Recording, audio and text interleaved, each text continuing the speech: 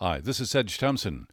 Welcome to this special audio highlights podcast from West Coast Live. For more information about our shows and other guests and podcasts, wcl.org.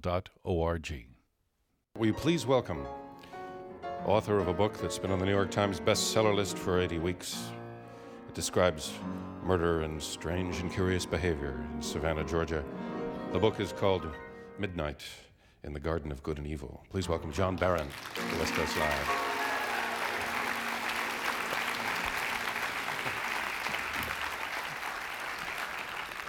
Well, thank you for coming to West Coast Live. Nice to be here. This book is the result of what you discovered Savannah by what? Taking advantage of a low airfare? Well, in the early 80s, there were the super saver airfares, and I was at a Nouvelle Cuisine restaurant, which was very big in New York at the time, and I looked at the price of entrees, and they were $19, $29, $39, $49, and I thought, I've seen those figures somewhere before today. And I realized it was in one of those full-page ads in the New York Times advertising super saver airfares to cities around the country. And I thought, well, some of these cities I had never been to, Charleston, New Orleans, and I could skip the expensive Nouvelle Cuisine maybe and go on a three-day vacation to one of these American cities. And that's how I wound up in Savannah for a weekend. For a weekend and then 8 years? I became seduced by a city. I don't know if that's ever happened to you. People must say this about San Francisco a lot. But Savannah is unlike any other city in the world, actually. It's laid out in a grid pattern of streets with beautiful garden squares every other intersection. And it's an isolated city off on the Georgia coast. Americans don't know too much about it, or hadn't anyway. And I had only heard the name, and Savannah itself is a beautiful name. The city lives up to the beauty of the name itself. And it's isolated. There's a very soft atmosphere. It's gentle. The air is soft and sort of humid, and it's very quiet. There's a hush in Savannah. And it's absolutely beautiful. It's a restored 19th century town. Beautiful townhouses, mansions, and as I say, the whole thing is a garden. It looks like a garden. And it was, and it's this way in the South because it was saved from during Sherman's March to the Sea, where everything else got burned. Savannah was built by cotton merchants. They were businessmen. They were very smart. So when the Civil War started, it looked as though Sherman was going to overrun Savannah. He had 70,000 men. They had 10,000. They were very shrewd. They went out to meet him, and they said, if you won't fire a shot and won't burn down Savannah, we won't shoot at you, and we'll just let you come on in. And he came in. He took Sherman stayed in the grandest mansion in Savannah. It was the first mansion in the South to have indoor plumbing. And then he moved on after 2 weeks, and he burned Columbia, South Carolina to the ground. So they were very shrewd. And so Savannah wasn't burned at all. And they wound up with an intact city after the Civil War.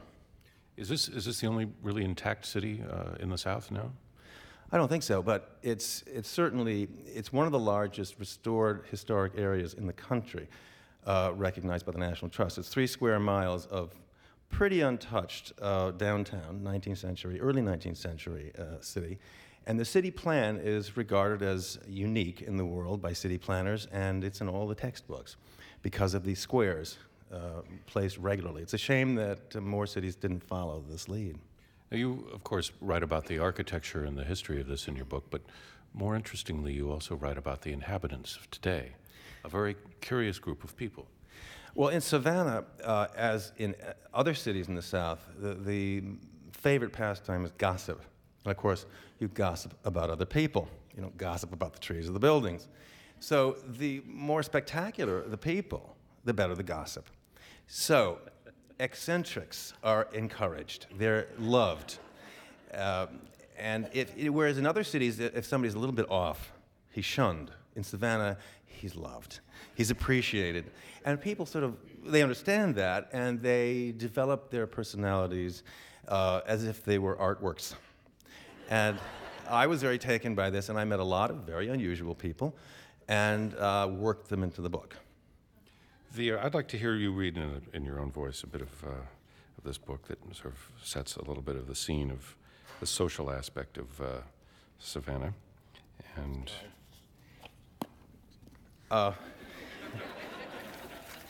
you know the book inside and out. How long did it take you to write the book? 7 years.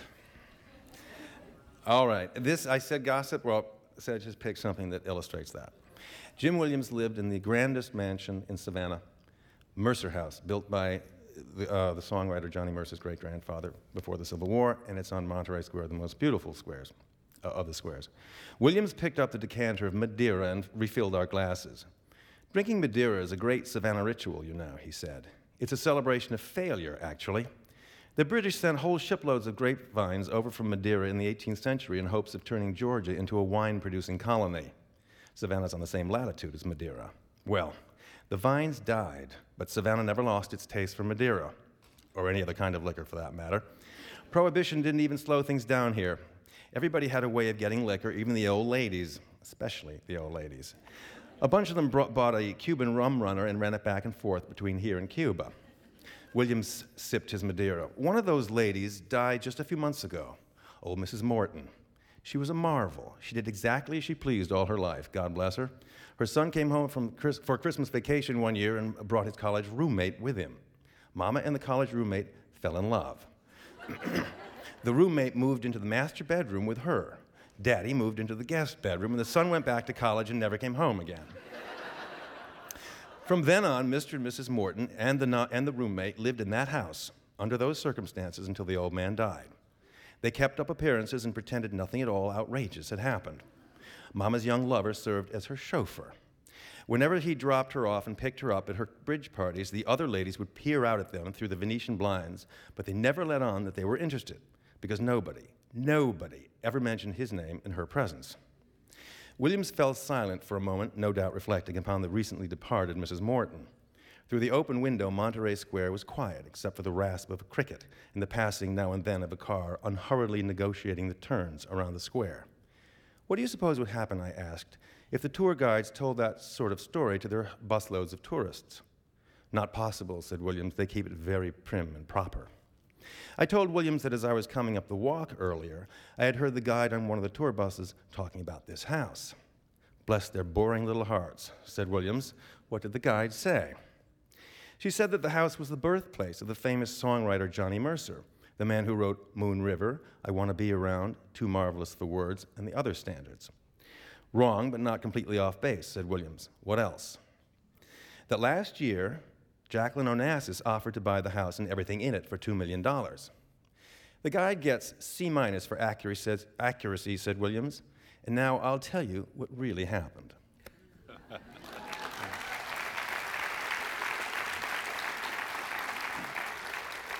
Jim Williams, the character is the person is an antique stealer. He makes piles of money. He's viewed by the traditional Savannah society as nouveau riche, but he's very proud of that. He says, "Riche, so what? What else does it matter?" Yes, that's the only word of those two words that counts, the riche. And there's a murder that follows in the book, and along the way we meet characters such as the man who invented the flea collar. And the no-pest strip. Let's not forget that. Eli Whitney, by the way, invented the cotton gin in Savannah, so the inventors have a very large niche in the history of Savannah.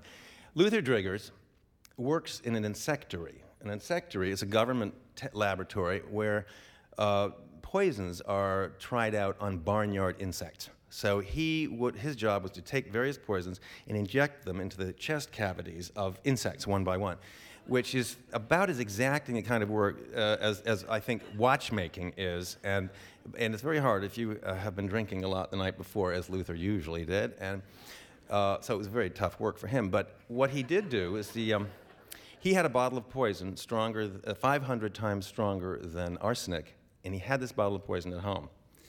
And if he poured it into the water supply of Savannah, it was rumored he could kill everybody in Savannah, men, women, and children. So he was a feared person. I've seen this bottle of poison. He also, for fun, would anesthetize houseflies and glue lengths of thread to their backs, and then when they woke up, he would walk them around as if the thread were a leash, and they'd be flying above him. So he was known for that, and a few other things, too. How did you meet this gentleman? Well, I met him in Clary's drugstore, which is where you meet a lot of people, because it's the place where in the morning people would gather for their coffee and their breakfast before going to work, and all sorts of gossip was exchanged, and you would either be told things or overhear them. You very often listen to other people's conversations.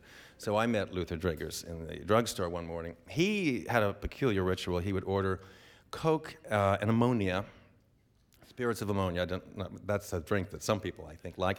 Obviously, he does.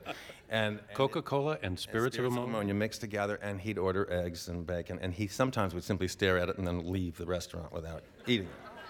Which meant that his demons were stirring, and people would then worry, what about the poison? Is he going to dump it? Yeah. But this is the sort of eccentric that people in Savannah enjoyed. They love him. They love him. Now, you came from New York. Are you originally from New York? Upstate New York, yes. How were you accepted into this way of life? Well, I'll tell you. I was very open about what I was doing. I said, I'm here to write a book. And they looked at me and they said, who would ever want to read a book about Savannah? I said, well, every story has to happen somewhere. Do you think I should write instead about Eatonton, Georgia? And people say, oh, God, no, that little town. I said, well, that's where The Color Purple happened. So everything has to, well, they thought that was a good explanation. So, but after 5 years, there was no book. It took me 7 years. I'm a very careful writer. And the rumor got around Savannah, oh, he's not writing a book after all. They thought, he's just one of our many eccentrics. And his eccentricity is that he's not really, he's supposedly writing a book and he's not. So we'll just humor him and let him interview us and that'll be that. So I was invited to all their houses and they would tell me stories and I would take note of all of them. They would act outrageously, act their lives out, and I wrote it all down.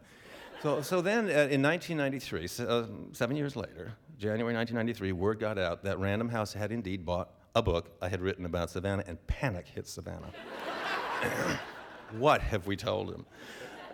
Am I in the book? There are these terrible people. There's this murder. There's a black drag queen. There's a man who has poison, could kill us all these strange people. Who will ever want to come to Savannah? Well, then the book came out, and they read the book. And this vast sigh of relief was heard in Savannah because it's clear that I had written it with great affection for the town. And as a matter of fact, tourism has more than doubled since the book came out, and a lot of that must be, I'm told, due to the book. And so they're very pleased. And I am told that the windfall so far, because of extra tourism, is $100 million. They can't hate me for that. And it's curious that the people of Savannah wanted to keep industry of any kind, including light industry, out, but somehow tourism, which is not exactly a light industry, is now thriving there. Yes, they kept Prudential out. Prudential wanted to bring a non-smokestack headquarters to Savannah. Yeah, I forget when it was, or late 50s, something like that. And Savannah simply turned its back on them, you know. And so Prudential went to Jacksonville, 2.5 hours south. Giancarlo Manani was thinking of bringing his Spoleto Festival to Savannah, and and the same thing. They just weren't interested at all, didn't help him, didn't, smooth the way, so he went to Charleston, which was 2 hours north. Savannah is happy to see tourists because they leave. Savannah is an isolated town and likes to be apart from everyone else by itself. That apartness also leads to a lot of insularity. And what is the practice of voodoo, and how did it tie in with the judicial system of Savannah? Well, voodoo came from Africa to the West Indies. From there, the slaves brought it to the East Coast. And it survives in the Low Country, particularly in South Carolina, just over the river, and in some places in Savannah itself. Jim Williams was on trial for murder. He had a very expensive lawyer, but he hedged his bets by hiring Minerva, a voodoo priestess, to... Part of his dream team. Part of his dream team. To put a curse on the district attorney and various other things. And I went with them one time to the graveyard, and Minerva called it the Flower Garden, or the Garden. And we went to see her in Beaufort, which was a 45-minute drive, one night, and she said, well, we're going to the Flower Garden. We're going at dead time. Dead time lasts for 1 hour. A half an hour before midnight to half an hour after midnight. The first half hour is for doing good. Second half hour is for doing evil. Seems like we need a little bit of both tonight, so we best be on our way. At the stroke of midnight, you can scoop up dirt taken from a grave at the stroke of midnight, and it's powerful stuff to throw on someone's porch and put a curse on them. So when I wrote that chapter of our trip to the graveyard, which is actually very funny, I entitled it Midnight in the Garden of Good and Evil. And then I looked at that title and I thought, that's Savannah. So I made it the title of the book. What has been your experience when you've gone back to Savannah? Or would you go back and live there, become an eccentric in that town? well-to-do recluse author.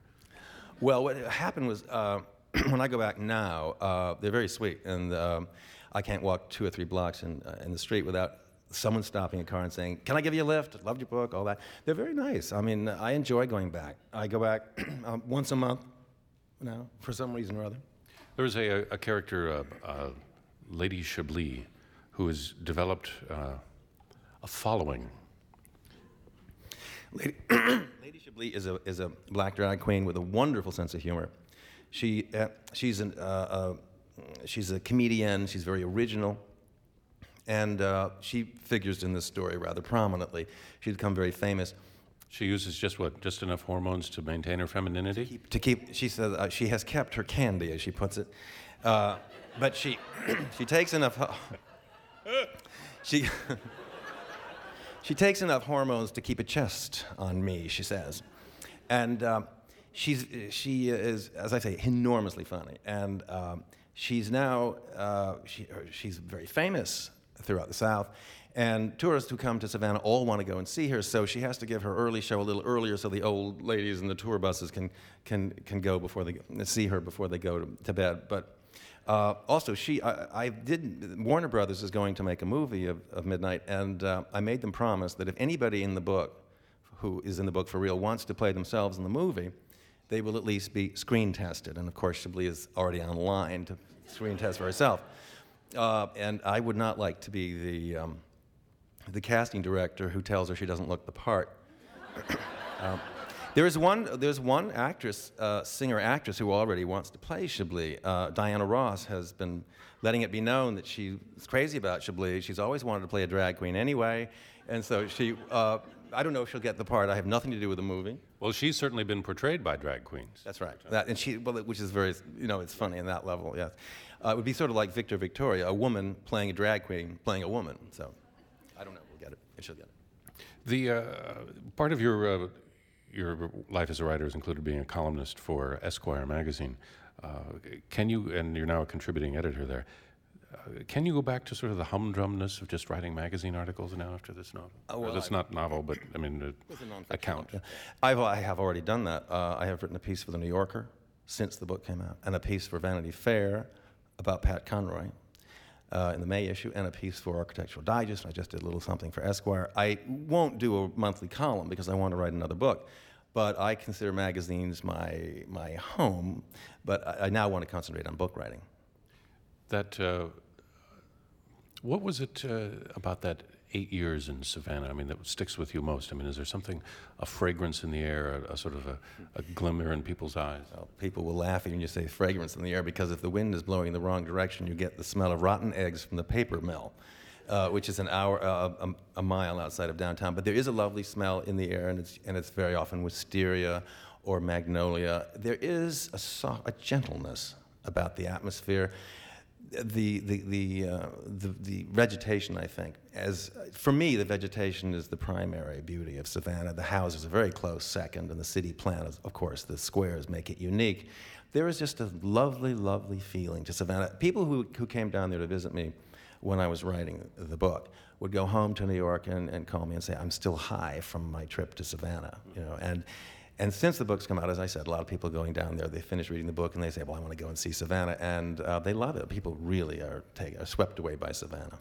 What has been the fate of, play tour guide here for a moment, what has become the fate of the Mercer House, the sort of centerpiece? Jim Williams' sister has moved into it. She lives there now.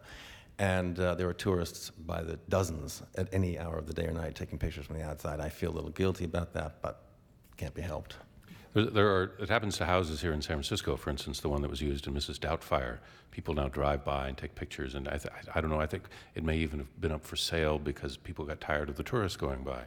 Well, if Jim Williams' sister ever wanted to sell Mercer House, she'd probably get double what she would have gotten before, so I think that's compensation.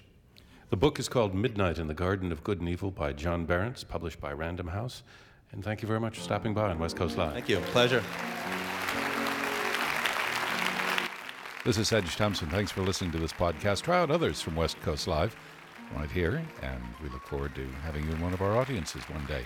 For more information, WCL.org.